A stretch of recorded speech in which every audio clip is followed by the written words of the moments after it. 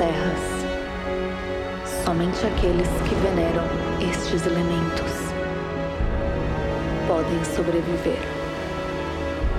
E para os descrentes, resta somente o banimento ou a morte.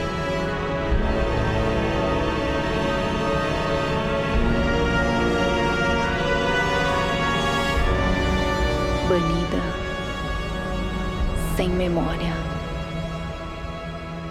sem nome. Uma garota sonha. Em seu sonho, ela luta.